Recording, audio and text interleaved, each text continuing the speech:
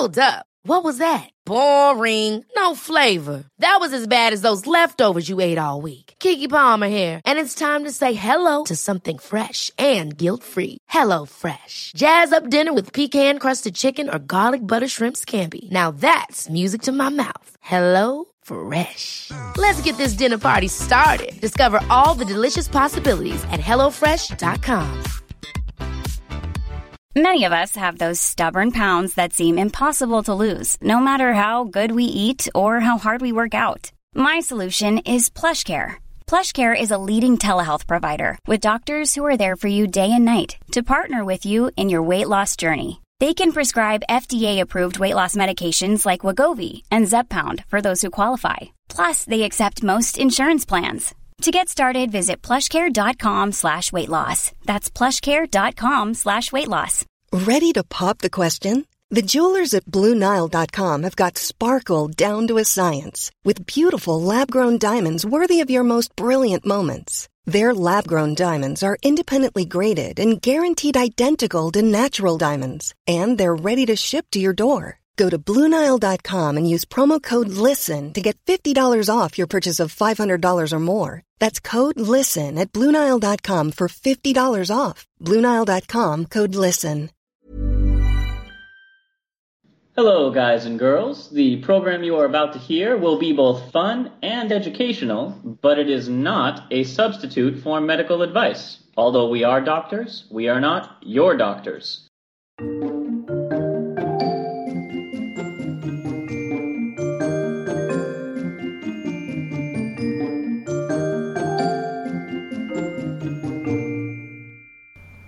Hello and welcome to Travel Medicine. As always, I'm your friendly neighborhood internal medicine doc, Dr. J. Oh, hey. Didn't notice you there. This is your pediatric infectious disease doctor and researcher, Dr. Santosh. And hey, I did notice you there. It's me, Dr. Ward, your ER MacGyver. I don't know which one of you guys sounded creepier with that intro. I didn't notice you there. I did. It was, yeah. This is a good creepy episode. We're both very good at clearing the bar, Dr. Santosh and I. You guys sound like you sound like a regular bunch of supervillains, which is perfect because I do believe, checking my calendar, it's July, and you know what that means. Is it time for a tiny little get-together down in San Diego? Oh, just a few 10,000 friends or so. To celebrate the San Diego International Comic-Con, which means this episode is going to be Comic Book Medicine! Ooh. Part 3. Part 3. Well, once again, it is time for an episode on comic book medicine where instead of our usual episodes, we're going to take a look at all the multitude of things that happen in the multiverse and pull out which ones might actually take place in the real world. Or we're going to geek out over comics and medicine for about an hour. Strap in, folks. Yeah. It's going to get nerdy. So, the very first one is, everybody knows when you're doing CPR, you have to keep a certain rhythm going. Now, most of the time, people start thinking of the typical 70s song Staying Alive because we all love the delicious irony. But as opposed to Another One Bites the Dust. Another One Bites the Dust. Which also is that same, Another One Bites the Dust, morbid, but keeps the same pace you need to pump.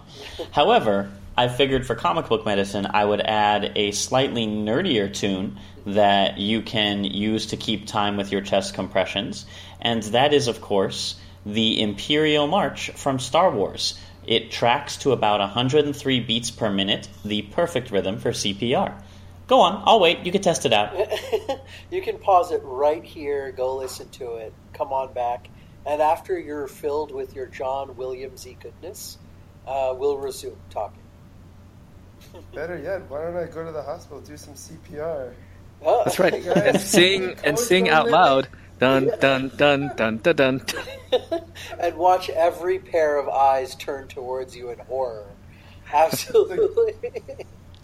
So Hey, You should probably stop trying to force choke your subordinates, Praz. yeah. Too late. I already blasted them to Tatooines. Oh, nice.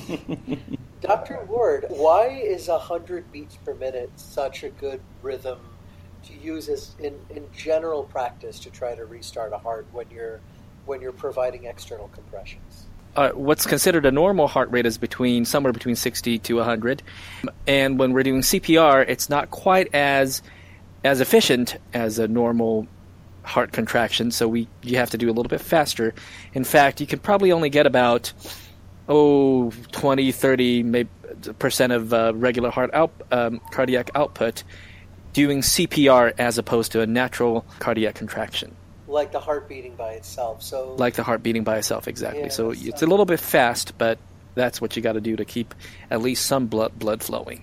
okay, and On the opposite end of the spectrum, if you were like me, certainly and early on in my residency, many people are a little bit overzealous and beat it like 130, 140 beats per minute, which is also detrimental when it's that fast, because if your heart beats too quickly, it doesn't have enough time to fill up with blood, and then the output's also a lot lower because of that too. So Right. not too fast, not too slow is the take home. right. I will put in a pitch for my wonderful pediatric practitioners out there, doctors, nurses, etc.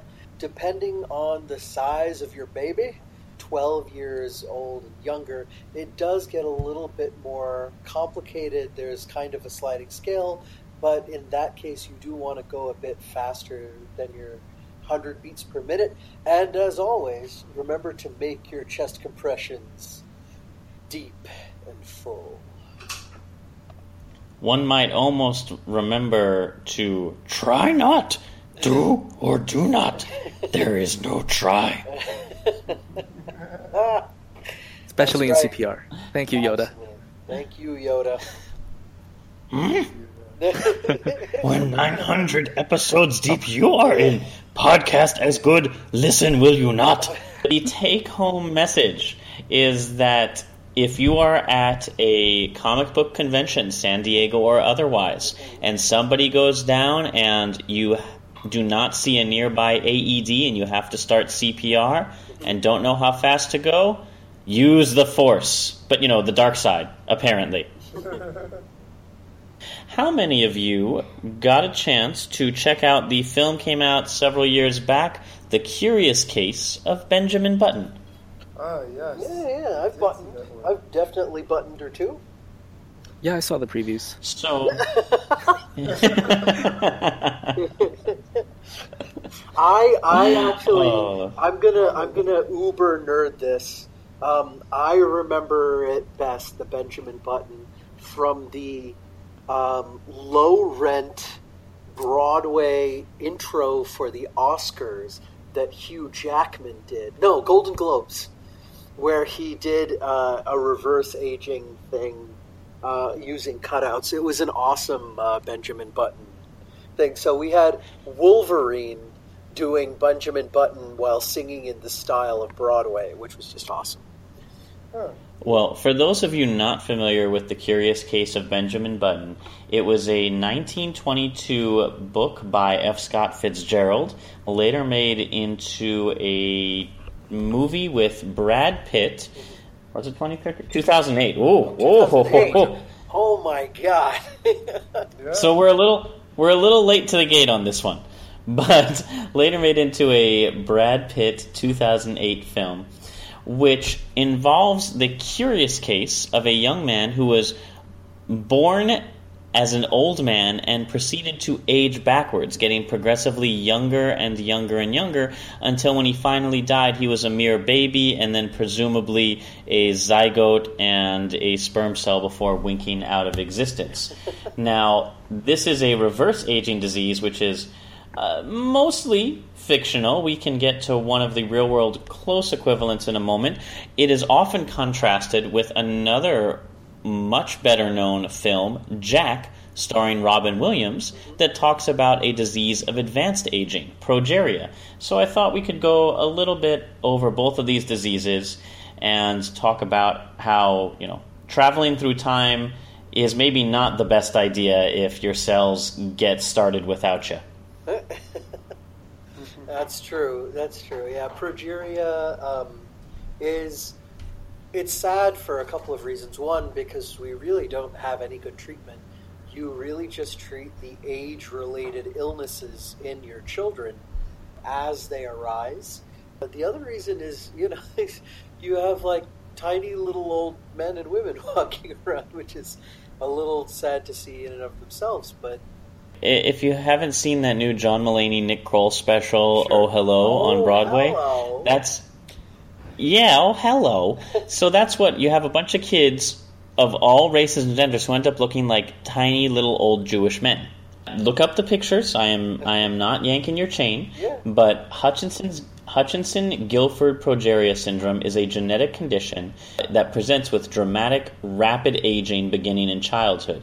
So kids normally look pretty as expected at birth and early infancy, but they have failure to thrive and begin developing characteristic appearances including very prominent eyes, thin nose, thin lips, small chin, protruding ears, loss of hair, joint abnormalities, and in fact most of them end up dying by age 20 or so of things like strokes and heart attacks, things that would kill people 3 to 4 times their age.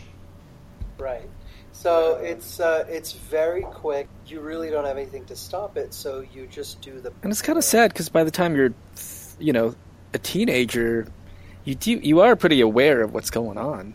You have a lot of little kids that end up looking like old people, and they very visibly stand out, and they don't have very great lives because they're often ostracized by their classmates and subject to bullying and abuse.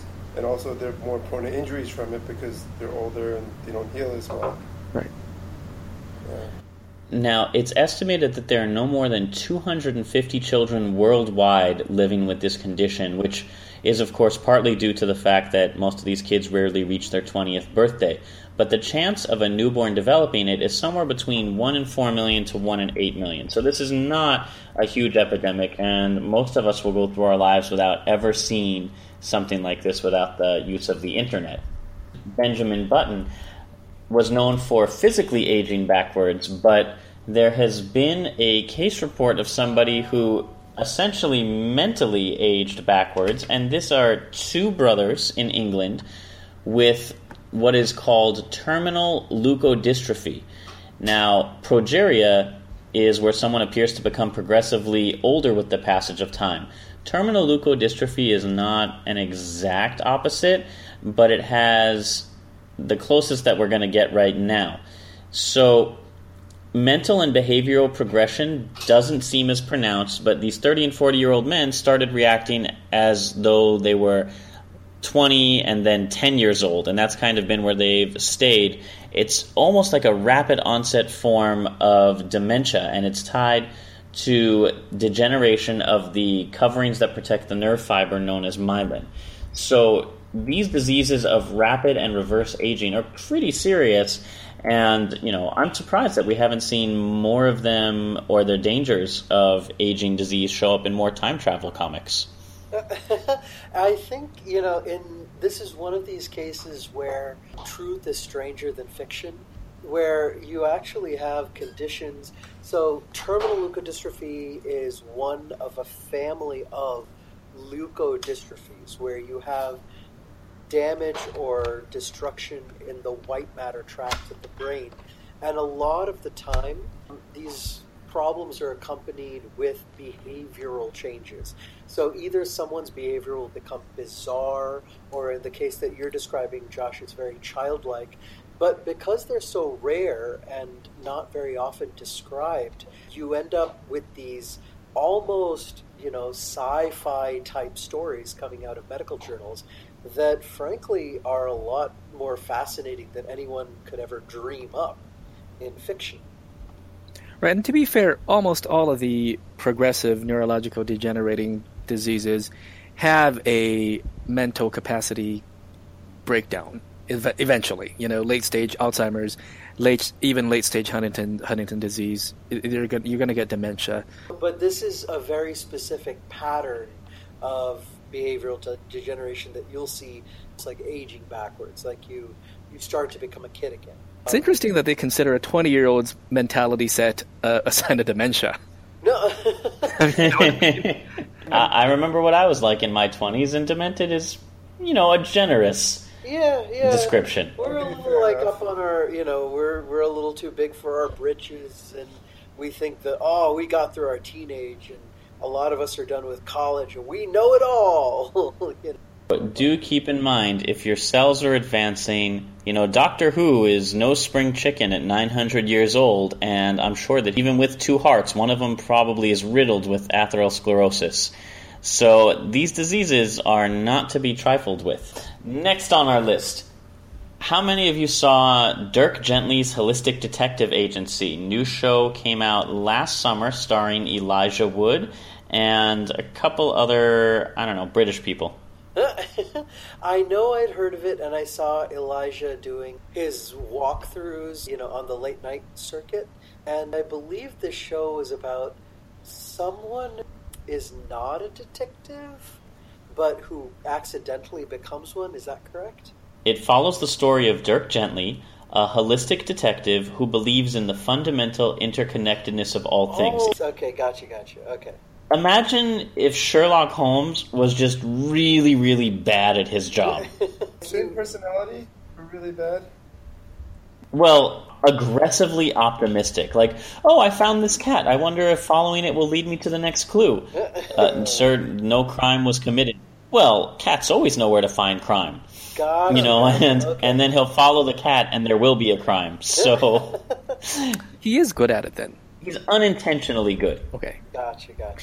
But one of the characters on the show, the sister of the Watson character, suffers from a fictional disease, and I'm saying fictional now, in the show it is not a fictional disease, called pararibulitis, that causes hallucinations, so she's always thinking she's in life or death scenarios. And I thought pararibulitis would be something that would be interesting to talk about.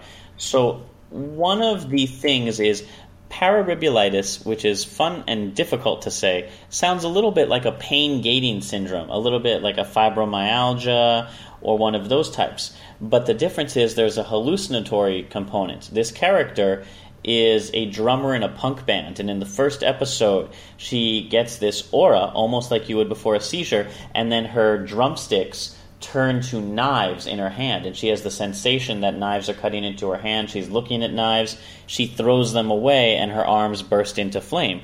This would be utterly terrifying. Now, if you look at, from an outside character's viewpoint, she's just flailing her arms around and screaming. Looks much more like a seizure than anything else, but from her perspective, she's actually holding fiery, bloody knives. I'll bet you she rates her pee 10 out of 10. I'll bet you anything. I knew it was going there. Yeah. So, Ward, how many episodes or how many cases of pararibulitis have you seen in the ER? Every night and every day. Well, okay, let's explain to our non-medical listeners what a pain gating syndrome is. Well, fibromyalgia and sometimes chronic pain patients suffer from pain conditions where instead of the nerve cells conducting signals because there's active tissue destruction going on, like in the case of cancer or trauma, something went haywire with the neural circuit, and now the pain fibers are firing, even though there is no active tissue destruction, there's no active trauma going on. Probably the most dramatic example would be the phantom limb pain syndrome, when someone who loses a limb and still feels pain in that arm that's no longer there. Sure. You can also see a lot of these same kinds of pains with diabetic neuropathy, which has been described as a burning, shooting, stabbing kind of pain. It looks like the producers didn't really do too much beyond add a hallucinatory component. Our body has a number of nerves, both big nerves and small nerves, that carry sensations like temperature or pain. And as Dr. Ward mentioned, they are meant to protect us. You do not want to step on that rusty nail. You do not want to sit on a hot stove. You'd like to know if you're being stabbed. These are useful bits of information to have. But sometimes the body will misfire, whether it's because the nerves don't work as well anymore from something like diabetes, or for an unknown reason, such as with a chronic pain or fibromyalgia syndrome, where we don't entirely understand why the nerves are misfiring. And then you get these sensations, which I think it's a pretty good representation of what some of these patients describe feeling. And it's tough to treat pain patients because their experience is very, very subjective, and everyone has their own interpretation of pain. After all, what Batman would feel as pain may be very different from what you or I would feel as pain. And Wonder Woman doesn't even notice that. That's, plinks off the ocean. Praz, I know as an anesthesiologist you do train to some degree in pain management and pain syndromes. But do you take care of any pain patients in your practice, or do you remember them from your training? So basically when we treat pain, there's two big classifications of pain. There's acute pain and there's chronic pain. Acute pain is the type of pain that I see mostly now, which is the pain that anybody would feel shortly after, say, having a surgical incision, or something you might see in the emergency room if somebody did have trauma and broke a bone or cut something off or something like that, where there's a very clear, distinct cause. Chronic pain is the type of pain that we were just talking about now, the type with fibromyalgia, diabetic neuropathy, where we have nerves that just seem to be firing inappropriately for various reasons that we don't really understand. I did have some experience with this in residency.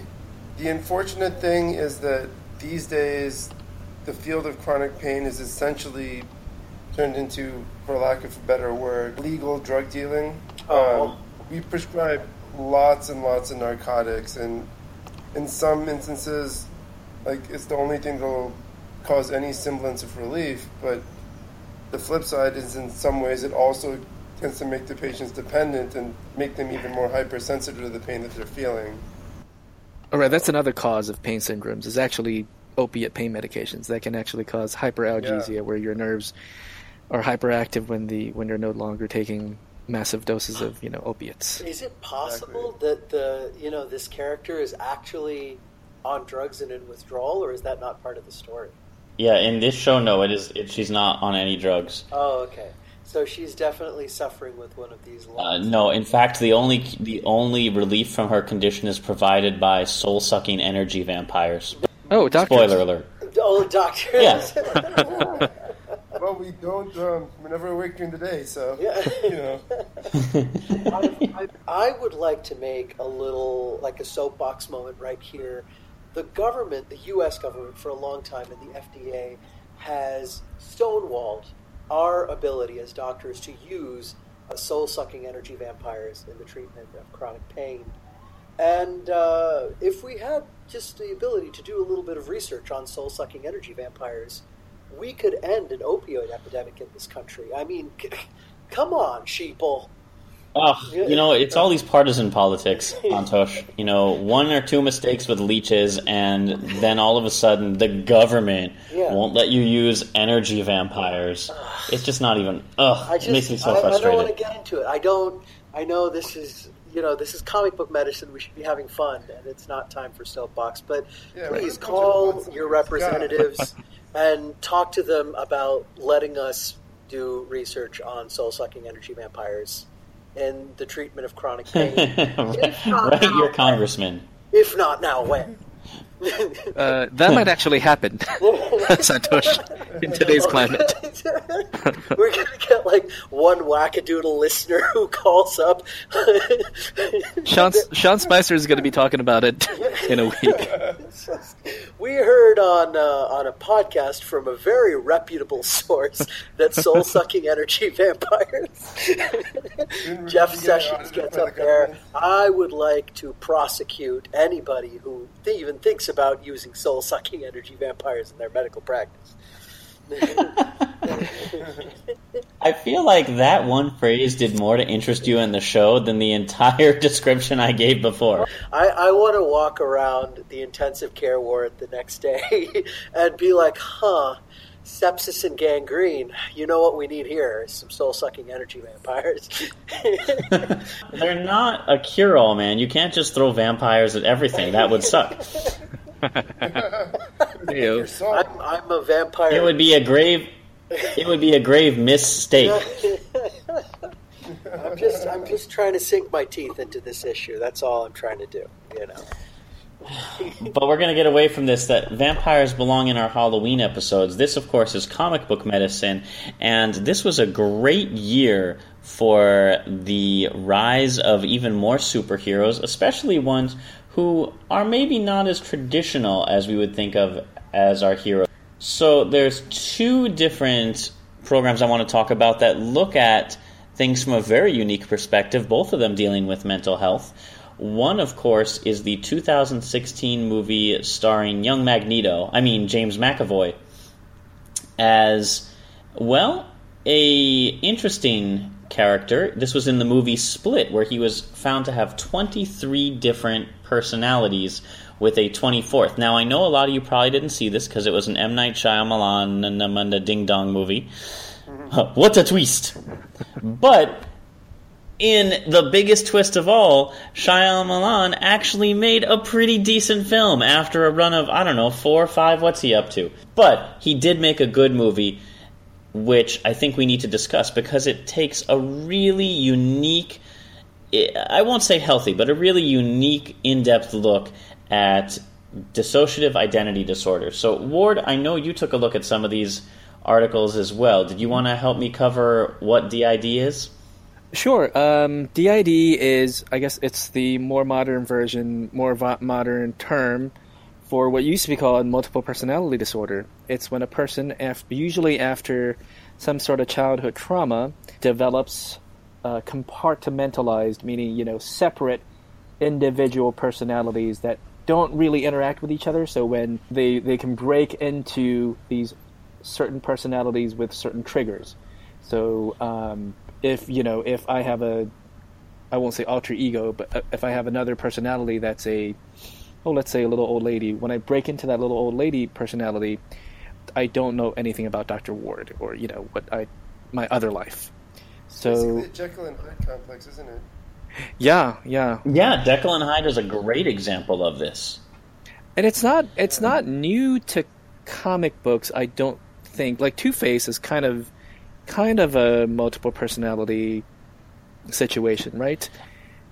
Well, a little bit, except for the fact that Two-Face always knows what his identities are up to. And one of the hallmarks of this dissociative identity disorder is that, by and large, most of the alter personalities are unaware of each other's existence. There may be one or two controlling personalities that interact, but they are completely blanking out. You can almost think of it, another way would be like Tyler Durden in Fight Club.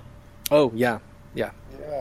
Well, I'm going all the way back to high school psych, and usually people with multiple personality disorder or this DID only have maybe 2 or 3 personalities that are floating around, or they're switching in between. But apparently, M. Night Shyamalan, in his story, that this gentleman has 23, 24 personalities that are being juggled, right? Right. Now, of course, that's where most of the audience starts to think, oh, of course, this is just a standard horror trope. How are you going to have, true multiple personalities? This is something that people really have to defend. But interestingly enough, in addition to usually starting very young, and as you mentioned, being a response to trauma, it's not uncommon for people who have, on average, with this disorder, to have on average 8 to 13 personalities in a typical patient, although the largest case did have more than 100. Oh, wow. Really? This has been pointed out several times. Now, one or two of the things that are brought up in Split are, one, again, that Kevin is thought to have a severe case, so having 23 personalities is really not a far-fetch, and most of them are not harmful or creepy. There's one that's a 10-year-old boy. There's one that is a flamboyant fashion designer. There is one that is very prim and proper, in addition to all the others that we see.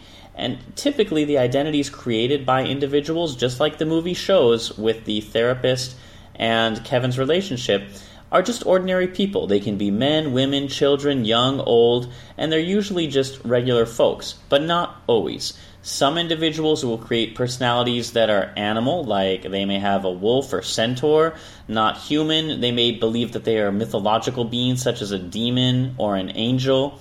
They'll even create personalities based on celebrities or other public figures, thinking they're Matlock or MacGyver. One of the big points that shows up over the course of this movie, Split, is one of Kevin's personalities that's kind of coming forward. It's something he calls the Beast. A little bit of a spoiler, all the other personalities, sort of ganged up to fight against the Beast or help defend Kevin's main personality. And they say that when he's the Beast personality, he's stronger. He can climb walls. He has some super strength and rage. And this is, again, where people start to say, hey, this seems like you're just pushing the limit of this disease a little too much. And again, not as much as you'd think. Interestingly, you may see some changes in biology. The body can undergo physiological changes when one personality shifts to another. Now, this has a lot to do with hormone regulation. So a personality that's supposed to be stronger than the others might cause adrenaline production to increase while they are that personality, while a personality that's a different gender might increase the production of estrogen. Several alters are known to carry different prescription glasses because their eyesight literally changes from personality to personality. Now, this doesn't happen every 5 minutes. Some personalities will take control of the person for several days. So it's not an instant change. But research on brain patterns of multiple identity disorder has produced a lot of data that does show it. Each personality had a distinct brainwave measurement and pattern of brain function, and this was done with functional MRI. A couple of the clickbait stories that they talked about showed a woman who in one personality was colorblind for red-green, which ended when she was successfully reintegrated. Another woman who had diabetes baffled her physicians by showing no problems regulating her sugars with one personality who was not diabetic, but severe hypoglycemic swings with another personality that was. A young man was allergic to citrus fruit in some personalities, but not in others. So there can be real physiological changes that change with the personalities, which I think is what makes this disorder so fascinating to study. When you say this woman who is normally, with one personality, she is colorblind, and when she gets integrated into another personality, she's not, do you think this is a somatization issue when she is colorblind? When your body thinks it has a condition and it experiences everything about that condition, everything bad about that condition, or every symptom of that condition, without actually on a cell level or on a cellular level or on a physiological level having that condition, such as I would think colorblindness. So it's really tough to say because there's only been very limited studies where they do the functional MRI. Right. And the ones where they have studied, there do seem to be some trackable changes. But I certainly think a degree of somatization is going to be possible because each one of these personalities is usually in response to some terrible psychological trauma that the personality is trying to protect the main identity against. So if there was some reason that being colorblind would have been protective, sure. They could placebo themselves into being colorblind. But in the end, all of these personalities come together and kind of show that they are legion. And Split, the movie, is probably the best M. Night Shyamalan film since Unbreakable. And spoiler alert again, has some ties to that film. So go back, give it a shot, and then, as long as we're talking about all of Kevin's personalities in Split becoming one giant legion identity, that brings us to our perfect segue for the other person who might be suffering from a little bit of dissociative identity disorder. Santosh, why don't you tell us about Professor X's kid in the TV show Legion? Oh, yeah. So I learned all about Legion because it was really fun to read about it. As a Marvel character who is Professor X's child, and as with most young people put under Professor X's ward, or his watchful eye, he totally screws them up. I'm sorry. He had one job. And I'm sorry for any Patrick Stewart or Professor X fans out there, but seriously, he screws up regularly on the Summers kids. He screwed up with Phoenix, and he screwed up with his own kid. We're just saying it like it is. Yeah, totally. Yeah, he's not great with teenagers. And especially if they're like uber powerful teenagers. I'm beginning to wonder, maybe it's not that his name is Professor X. Maybe he was an ex-professor, and he got fired for screwing up so many of his teaching jobs. Mr. X doesn't have quite the same ring. Yes, exactly. Aren't you an ex-professor? Oh, no, my name starts with an X. That's why Xavier, that's my name. Yes, that's it. Charles, I guess, Xavier.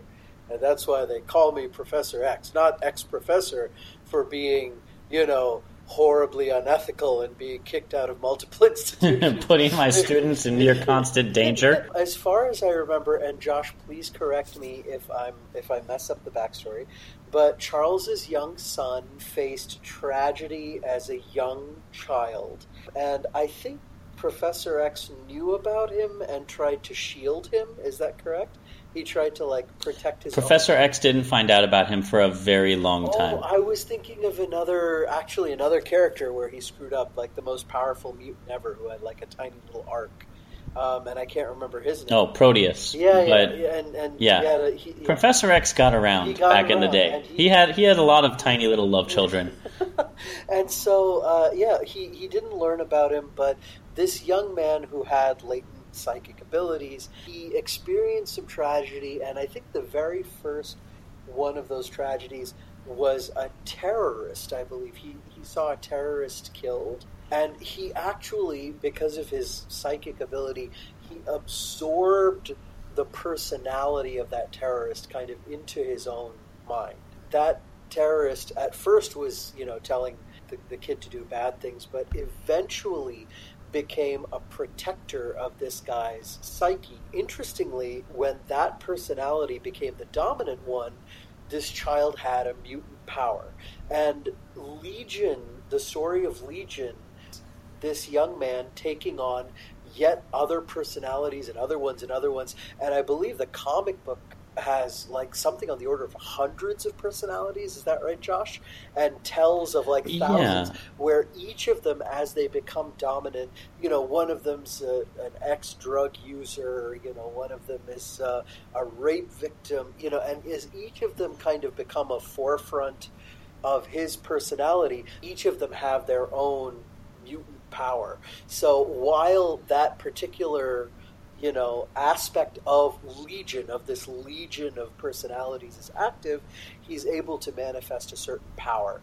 And I think it's a beautiful merger of psychology and psychiatry, of trying to balance out these personalities in a dissociative, personality disorder, not schizophrenia, which we should clarify, by the way, and merging it with this thing of, are the personalities trying to protect him and how, and then the powers that they manifest. I think the sci-fi and... Now I am going to interrupt briefly to mention that it's not that every personality has a different mutant power. Oh. It's that much like Professor X, who was the world's most powerful telepath, telekinetic, his son would have inherited that type of ability.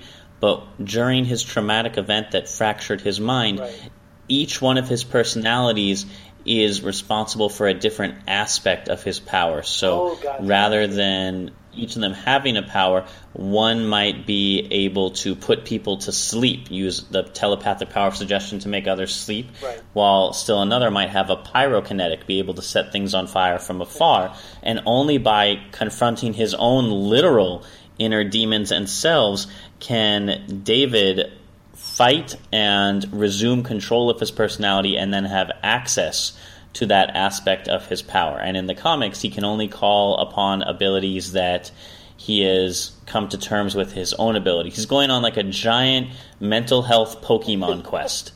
Yeah, to try to literally catch them all. But yeah, I think it's really cool in that, people with true dissociative personality, they're trying to create the same mastery, but then when you blend that with trying to learn how to master your mutant power, that's a cool story. It's one of the coolest stories I've ever seen in all of comic books. And there are some fantastic visuals and a surprise appearance by a comic book villain who is quite well known in the Marvel Universe. So I will not spoil those, but give Legion a watch, give Split a watch, and really consider that some aspects of multiple personality. Now, again, the one last thing before we move on to the next story is the difference between multiple personality or dissociative identity disorder and schizophrenia. Right. Schizophrenia is a break with reality. You will hear hallucinations, you will see things and imagine, if you have paranoid schizophrenia, that people are coming to get you, that you are hearing voices in your head constantly telling you to do things. Multiple personality disorder, you still go through a perfectly normal day-to-day life. You are not hearing voices telling you things. People are actually sort of jumping into the driver's seat and you are not aware of it. So you could be leading 2 or 3 different entirely normal lives with no one the wiser as to you having multiple personalities. Whereas schizophrenia, you cannot hide that because it is a breakdown of your ability to interact with reality. I will put it out there that even though dissociative personality disorder is very real, if someone uses it as an excuse to say cheat on you, maybe question it. Yeah, like an identical twin. Yeah, I was going to say, back in the 80s, it was the evil twin. Oh, in the soap operas, absolutely. Yeah. But evil twins were easy to identify. They always had a goatee. Oh, yeah. Oh, my God. I just realized I'm the evil twin. Oh, no. Oh, that's right. There's a good me out there somewhere who must be found and stopped. Yeah, we've never met good Josh, except... I mean, he's been photographed once or twice, I think, on your driver's license. Can't say I'm too surprised. Maybe you have an eviler twin, more evil twin, Josh. Like with hair everywhere on his face, like a big beard, except the mustache, like a Viking beard. Yeah. Once again, continuing on in the superhero, this year was notable for the rise of one superhero and the fall of another. Fox's movie Deadpool, first R-rated superhero film that broke all bounds of popularity and stayed true to the comics, and also the death of Wolverine, the Hugh Jackman Wolverine, as well as the traditional Logan. Currently in the comics, it's his cloned daughter, X-23, Laura, who has taken on the mantle, and in the film, it is unclear. It's another Laura, who is maybe a clone, but go see Old Man Logan.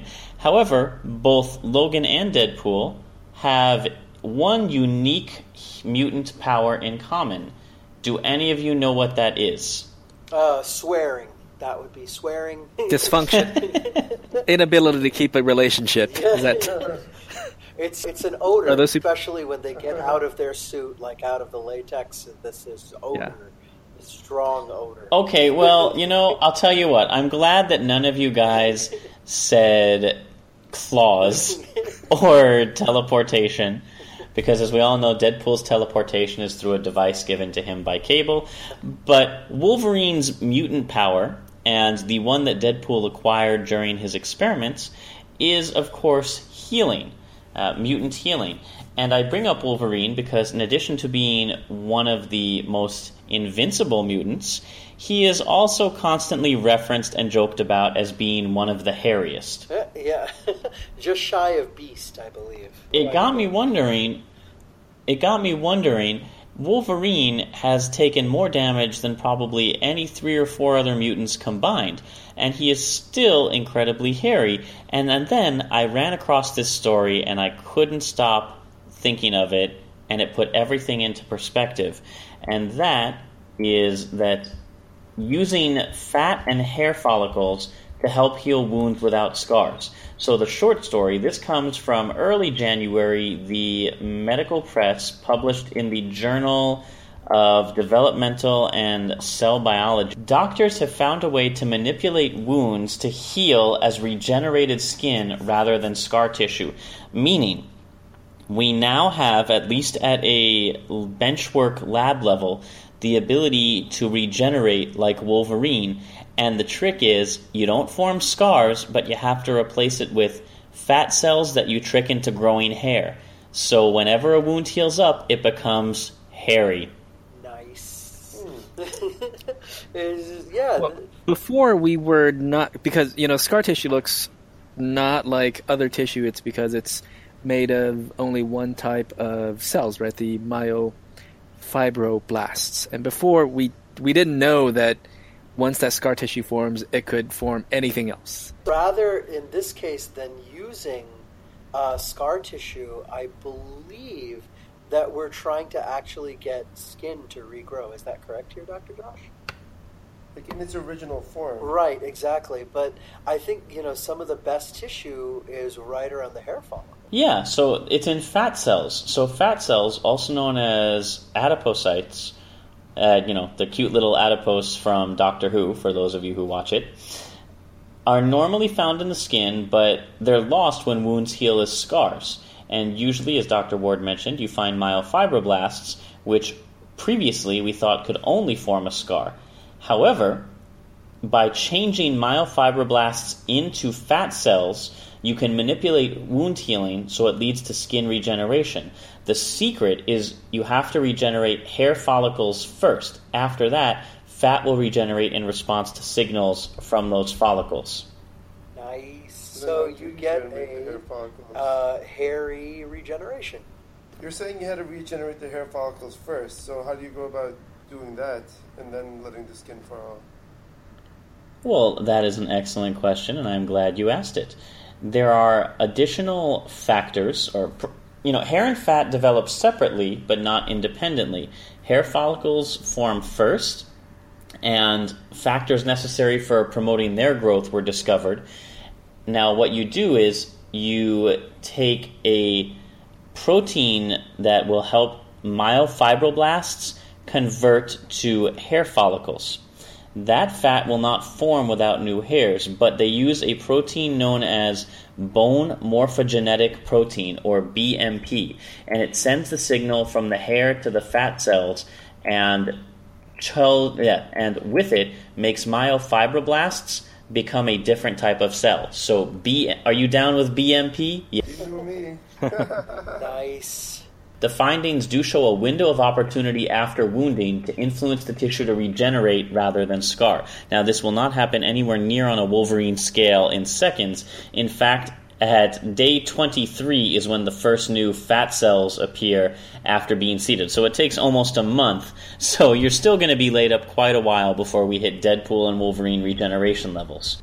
How long do most surgical wounds usually take to heal, Praz? In general, it depends on the type of surgery, but generally most people recover about 6 weeks. 4 to 6 weeks. Okay, so might be shrunk to possibly half that time if we get the Wolverine protein. And I don't like bone morphogenetic protein, and we've talked about scientists being terrible at naming things. So what is your best Marvel or superhero type name for this protein, knowing that it has the potential to help us regenerate and hairify our skin? The Revlon factor. Samsonite. That's a pretty good one. That's if the evil rival Vidal Sassoon doesn't get to it first. You could go like with the suitcases and make it Samsonite. Ooh, I like that. Very nice. No, I can't believe Beast of all people was hair shaming Logan. Yeah, I don't know if I can support that. It's not fair for me to talk exclusively about Marvel without turning to DC, who has finally put out its first successful superhero film in Wonder Woman, and I worry because it sets up expectations that I don't think they can continue to meet. No faith? They're good? None. Zero.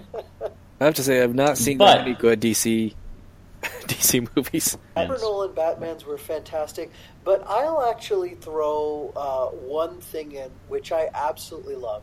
DC, more than Marvel, has had some of the best animated films and animated series. Then Catwoman happened.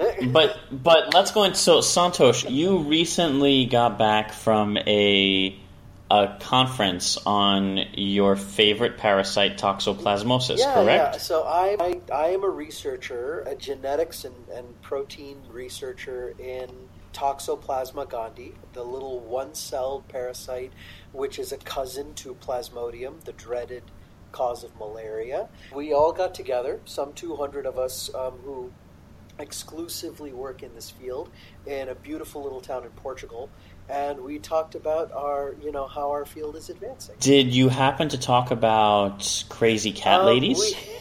We actually did not. We brought it up a little bit, but a lot of us are focused on like microbiology and real clinical syndromes, so we don't do a lot of what we consider to be a little bit of fringe science, which is the association of like psychiatric disorders. Fringe science. Let me tell you, sir, crazy cat ladies are not mere fringe science. In fact, if you look into the DC universe, spending any amount of time around animals is just a horrible threat to life and limb. The biggest danger would actually be to heroes, because both Batman and Catwoman are constantly around critters that, over the long run, would give them inescapable diseases. Now, Batman, we have mentioned before, would 100% contract rabies, because living around that many bats, only one of them would have to have it, and he's down there every night, dead of rabies. Go listen to our episode on it. It'll be hilarious unless you are Batman. But Catwoman would be equally at risk, because she would get crazy cat lady disease known as toxoplasmosis. And Santosh, you researched this. Why would Catwoman be doomed from the start? I love to talk about my research. I'll give you guys the quick punch. This parasite is propagated in every single mammal, so including human beings, and it's a really successful parasite. I'll tell you that the most common way to get it is actually from getting the tissue cysts, which are in meat. And if you don't cook your meat properly, like you eat steak tartare, that's one of the most common ways to acquire toxoplasma. And then it goes up in your brain. Most of us, if we're immunocompetent, meaning that we don't have AIDS or we're not getting medication because we have a transplant or we don't have cancer, we'll never know. We'll never know our entire lives. And as far as we know, by and large, we don't have any strong associations with any psychiatric diseases. But the other way you can get toxoplasmosis is this one-celled critter, for some reason, only in the intestines of cats, not in any other intestines. When they get in there, instead of causing normal toxoplasmosis and getting into the cat, which it also does, it has sex in the cat gut. It undergoes sexual reproduction, and the result of that are these zooites, these toxoplasma, which then form a hardy cyst.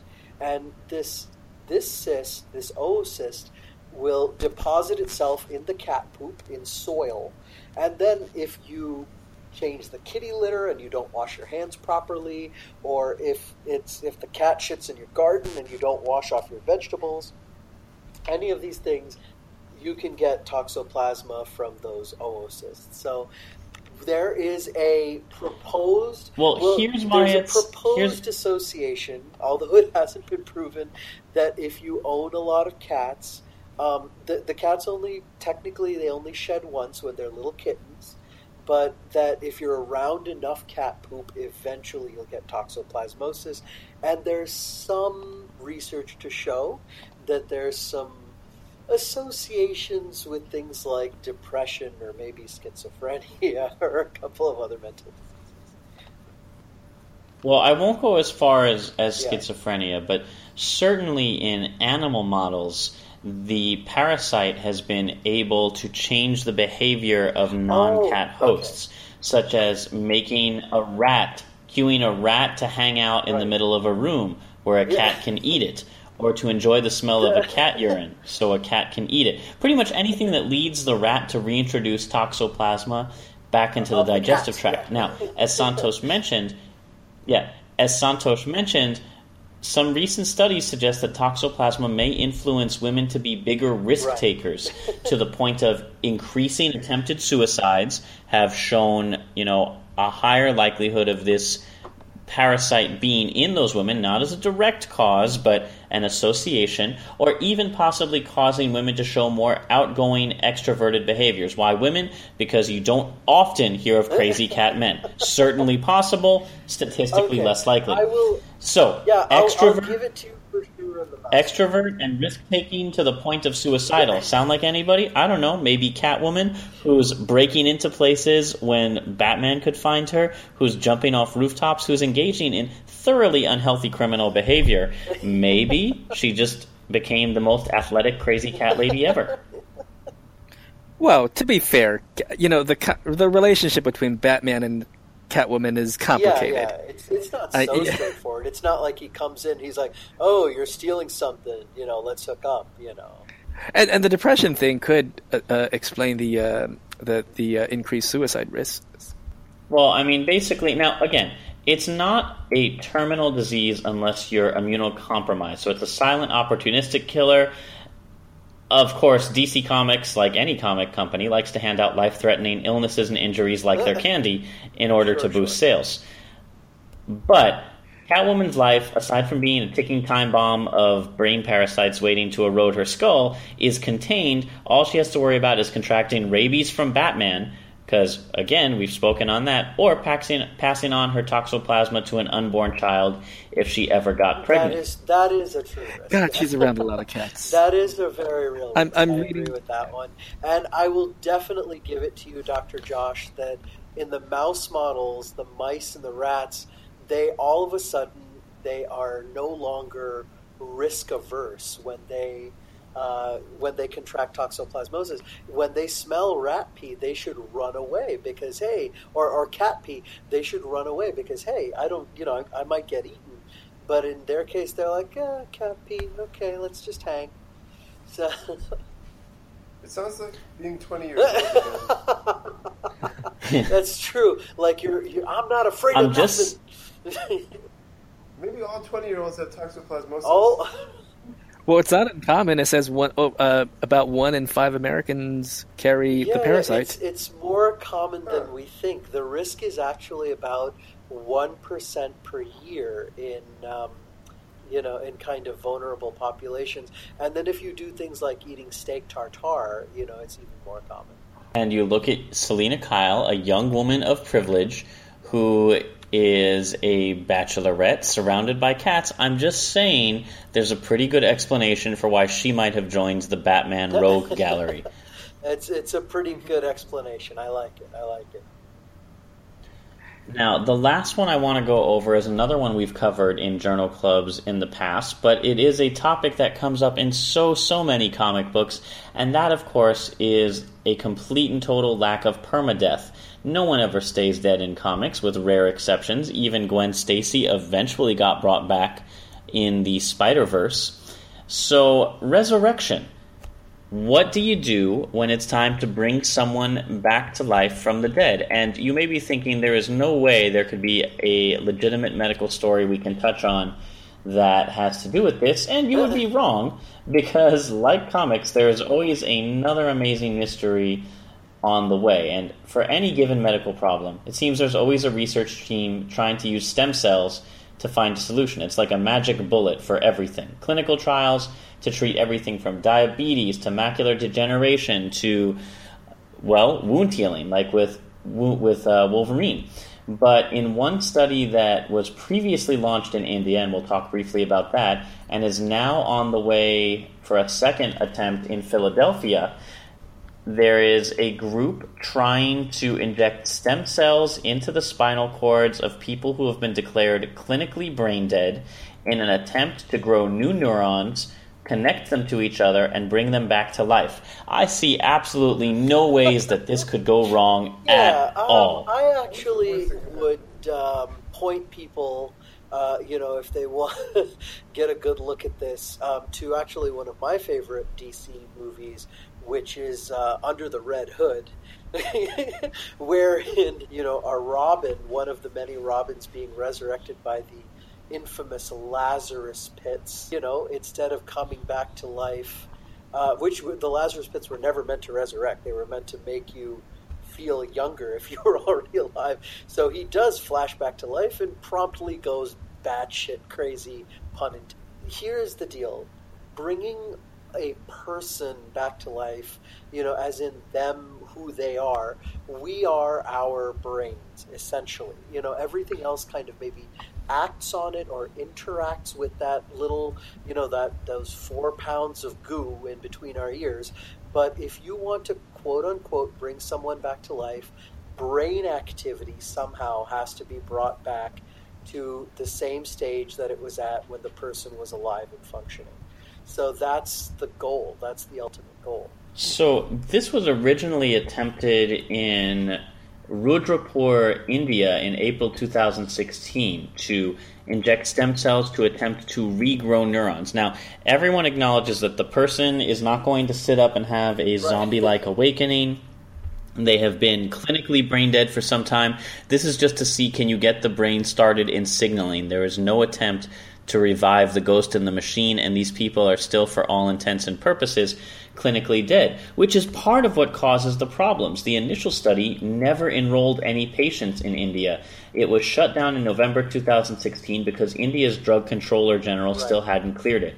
Now, India is not exactly a paragon of ethical research, but neither are they the bottom of the barrel. So for this not to be able to enroll anyone and be this controversial even there, imagine how insane it's going to be trying to get this study started anywhere in the U.S. Especially when here we've seen that movie, What Happened to Robin. Robin did not do well, but I think it's good to think about what sort of activity you want to look for. Mild activity on a objective measure. In this case, it might be an advanced EEG or an AEG. And then slowly, talking about brainstem functions coming back and this kind of thing. If nothing else, you can sustain the brain and a little bit of the body at least long enough to harvest organs, which is another, I think that's a decent goal. I don't know. It's trying to bring the whole brain back after it's dead is a tall order. If the trial mirrors the protocol for the Indian one, the goal will be to enroll 20 patients who will get several treatments. First, an injection of stem cells isolated from their own fat or blood.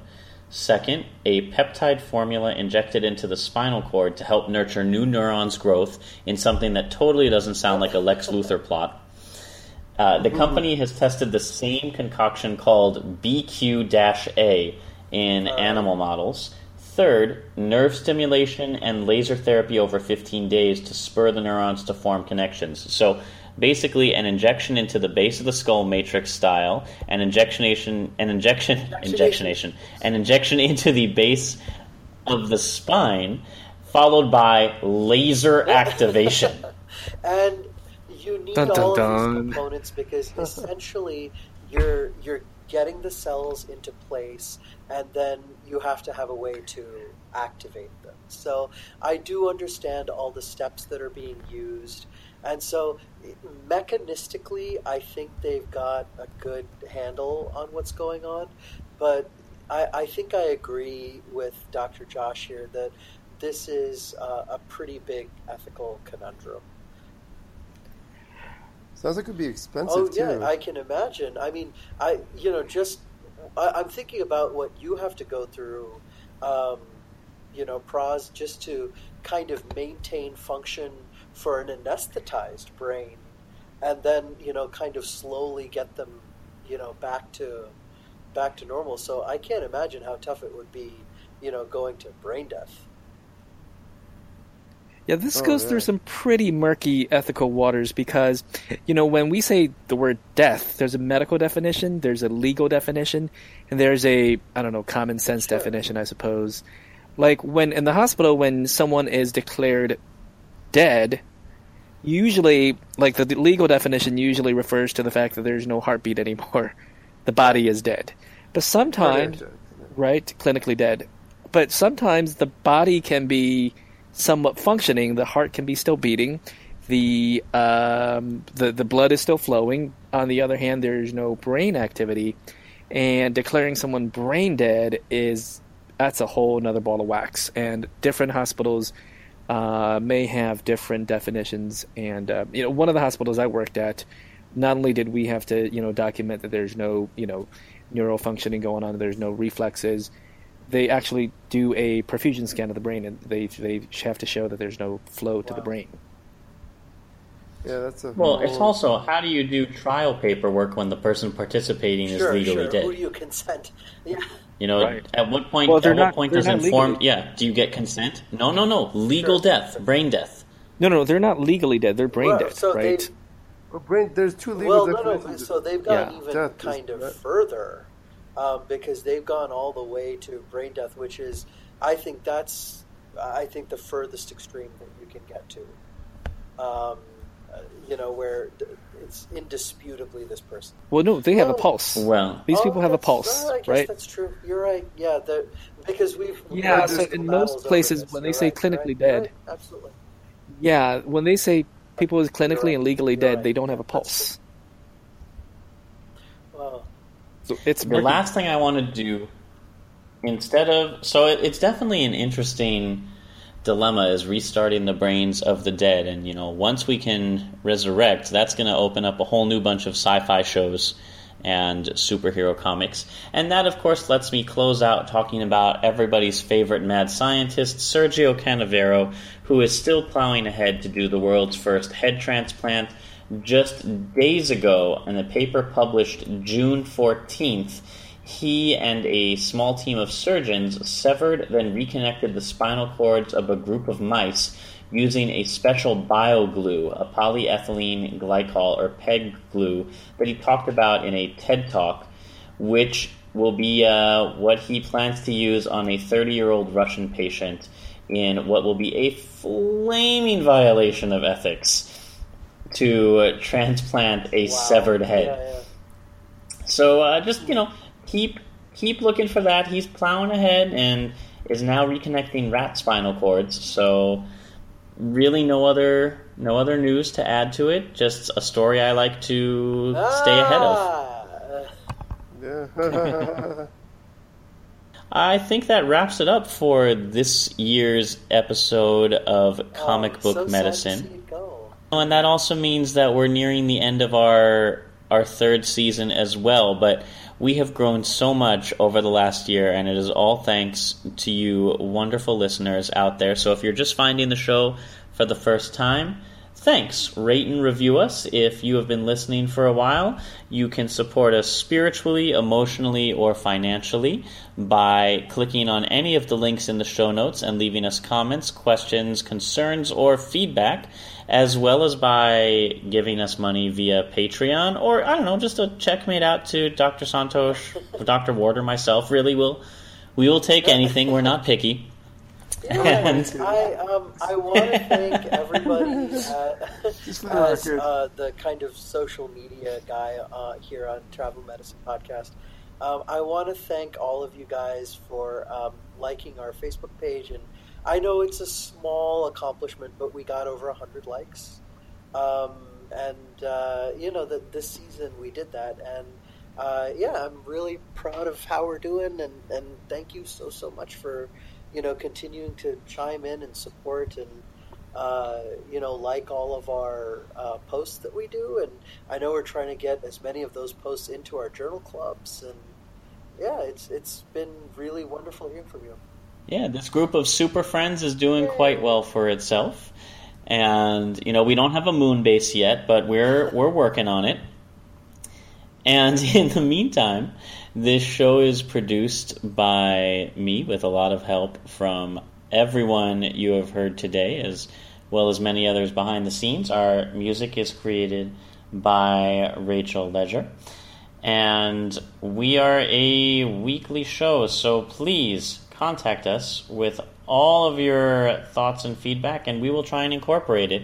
And until next time, as always, bye, guys. Happy travels. Happy travels. Happy travels.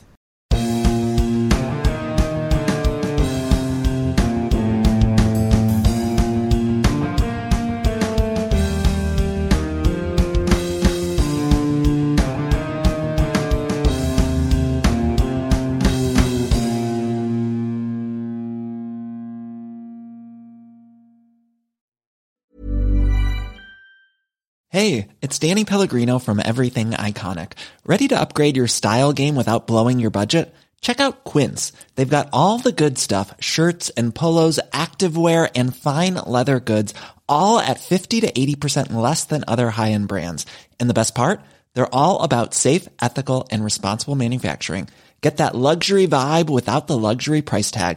Hit up quince.com/upgrade for free shipping and 365-day returns on your next order. That's quince.com/upgrade. Hi, I'm Daniel, founder of Pretty Litter. Did you know cats tend to hide symptoms of sickness and pain? I learned this the hard way after losing my cat, Gingy. So I created Pretty Litter, a health monitoring litter that helps detect early signs of illness by changing colors, saving you money and potentially your cat's life. Pretty Litter is veterinarian developed, and it's the easiest way to keep tabs on your fur baby's health right at home. Go to prettylitter.com and use code ACAST for 20% off your first order and a free cat toy. Terms and conditions apply. See site for details. Even when we're on a budget, we still deserve nice things. Quince is a place to scoop up stunning high-end goods for 50 to 80% less than similar brands. They have buttery soft cashmere sweaters starting at $50, luxurious Italian leather bags, and so much more. Plus, Quince only works with factories that use safe, ethical, and responsible manufacturing. Get the high-end goods you'll love without the high price tag with Quince. Go to quince.com/style for free shipping and 365-day returns.